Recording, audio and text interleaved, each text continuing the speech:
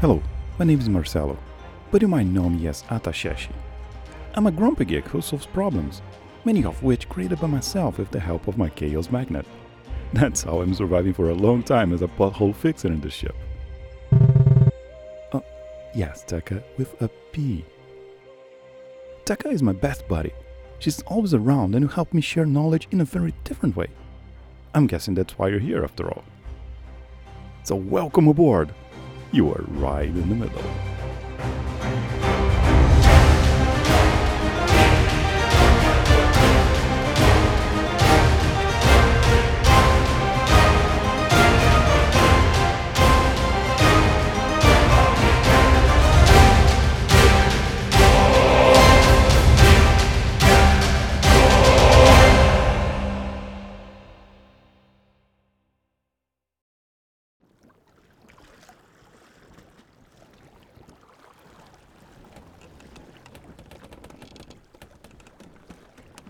Taka, I am so tired today. It seems I've been fighting against all my nightmares at the same time. The output changes even if I change the documentation. I think I need vacations. Yeah, maybe just a nice sleep will do. You know, I've been into a lot of troubles ever since I started my career. Well, I guess the first freaking moment I can remember is a try-cat block, being used as an if-else block. It worked, but it looked so ugly at that time. I was so ingenuous. That was a fluffy dog compared to what was waiting for me. I even got a chance to write something worse. Yeah, well, I had to write an alert from when the disk utilization goes beyond 100%. Yeah, you can imagine how many times that alert was fired. But you know, the most consistently crazy code I've seen was during one of my hard times, working on a software where no one was allowed to see the source code for the middleware they were coding. They created a buggy middleware in Java and denied access to its source code. That was the reason why I had to learn bytecodes. Surviving it that wild depending on that. We also had another constraint. No internet access. None. Zero. Nada. That's a good point, Taka. I don't know why they block access to the code and the internet. It sounds like they don't trust people. That is a common issue even these days. If you don't trust your people, why would you hire them? It doesn't make sense to me. At least, it didn't at that time. Okay, I can't say it's true for all the cases. But I can't think of any scenario I was involved where the root cause wasn't a company coding a solution instead of solving a problem. Software engineers were hired not to think about how to solve the problem, but to code something the company was sure it's gonna solve a problem, without even knowing if that was indeed a problem to solve. From there, you can guess how things were going. No room for creativity because the solution was dictated. No need for internet because you should just write code, not think about solving something that is, in theory, already solved. No room for testing, because the solution is proved to work in 4 spreadsheets and 2 slide presentations. And it has to hit the market ASAP, because as soon as the market is aware of the solution, they will start suffering from that problem. Yeah, Taka, no one was focusing on the problem, only in the solution. They were not prepared to be wrong, so they didn't challenge themselves. In the end, they had to persuade customers to buy the solution for a problem no one was having. Well, Taka, there are some reasons why someone would buy a solution for a problem they don't have. But I want to keep my sanity and not talk about that. Instead, let's talk about why it's important to focus on the problem. But right now my problem is, there is no rum in my glass. Come on, let's fix it.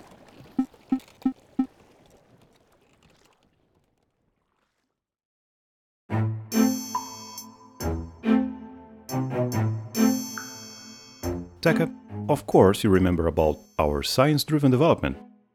This is actually way more broad than it appears. Proving you are wrong is actually the base foundation for everything we do. When companies start with a solution, they look for the problem it solves, usually on a very biased approach, because starting with a solution doesn't allow room for being wrong.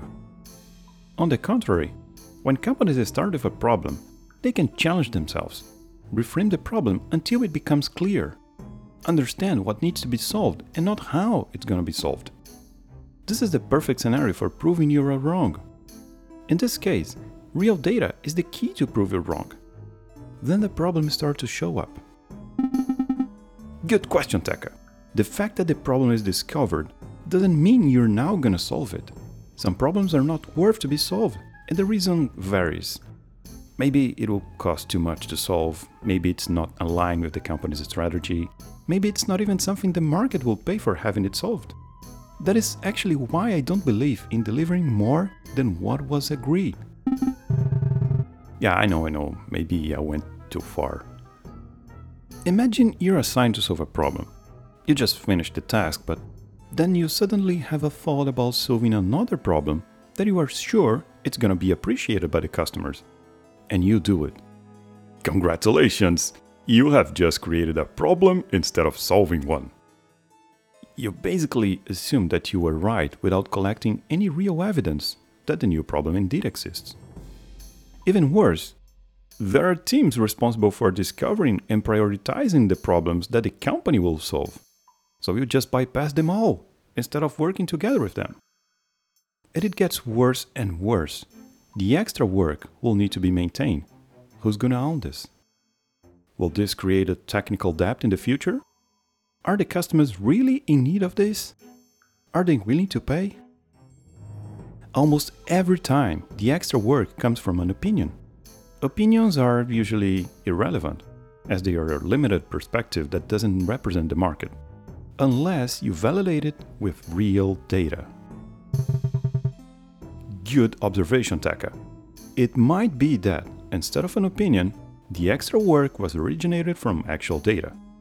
Still, there are so many people that need to be involved in order to not only map the problem, but also make sure it is worth to solve. And more important, when it will be addressed. But of course, I'm talking about a happy scenario, where the problems are well defined and prioritized. Defining a problem to solve is not hard, but it has to be done right, or you will end up having the wrong feeling about doing more than what was asked for. I actually remember when we were working on a web crawler. We were building it for just one customer. The plan was to create a database from two sources of public data, so the customer could use it to run some analysis. But the problems were not well defined. So one specific was to parse a web page. This might look okay, until we had an issue: data inconsistencies directly from the source. Some pages had data inconsistencies, so the invalid data were propagated to our database. We then created a base validation for it and logged inconsistencies so the customer could manually check if there was an issue during the extraction or a data inconsistency.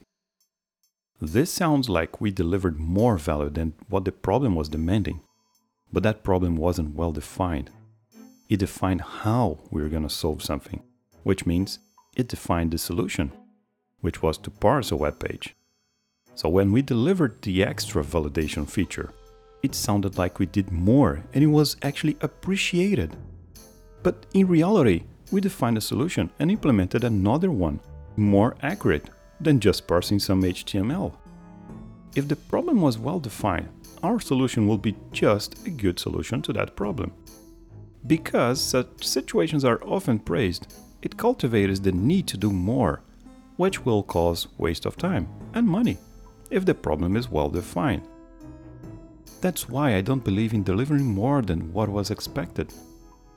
We should write better problems instead and deliver a solution for that problem. So how can we better define a problem? Let me just solve my run problem first.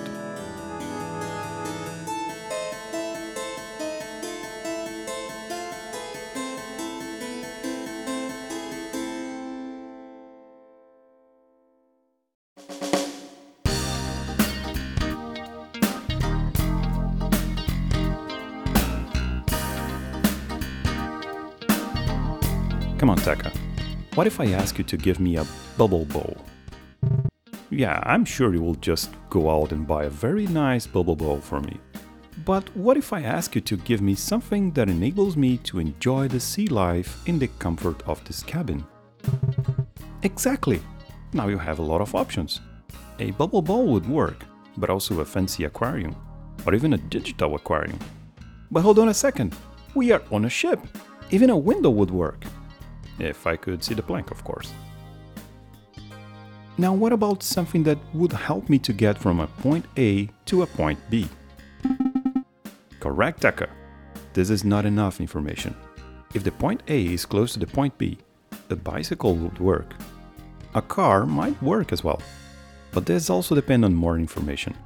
If you're talking about Copenhagen, a bicycle is pretty much your only choice. If you're talking about a small city in the countryside, an electric car might not work because of the possible lack of charging stations. It's getting more clear that we always need a bit more information. What do you think it is? It's context. Without context, any potential solution cannot be verified. If A is Earth and B is Mars, an electric car would only make sense if it's attached to a rocket. Getting back to my bubble bowl example, if I ask you to give me a bubble bowl, I'm not asking you to solve my problem. I'm just asking you to bring me the solution I came up myself. This gets worse because I'm not an expert in that field. If I have a problem that I can't solve, I should hire someone qualified to solve the problem for me, not to deliver my own solution.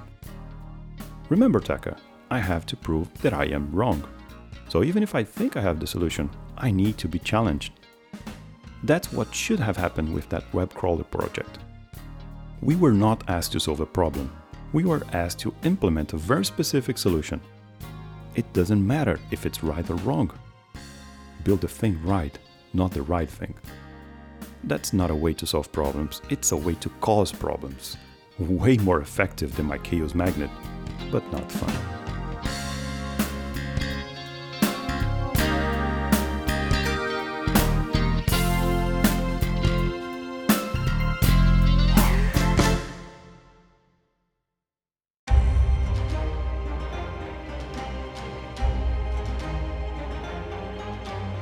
You know, Taka, after we started with our size-driven development approach, we noticed that it could be applied to a bunch of different scenarios. So it became our prove you wrong approach. Our projects now don't start without the real problem to solve. We can't be limited by one particular solution. You're right, Taka. Limitations breed creativity, indeed. But it's not all kinds of limitations that will make your creativity shine. Most importantly, defining the problem is the very first thing you need to do to actually solving it. Failing to do so will introduce the bad culture of delivering more because the problem was actually an invalid or incomplete solution. Prove you wrong instead. Challenge your problem statement. Reframe it until you get the best definition. And only then, use your creativity to find the best solution.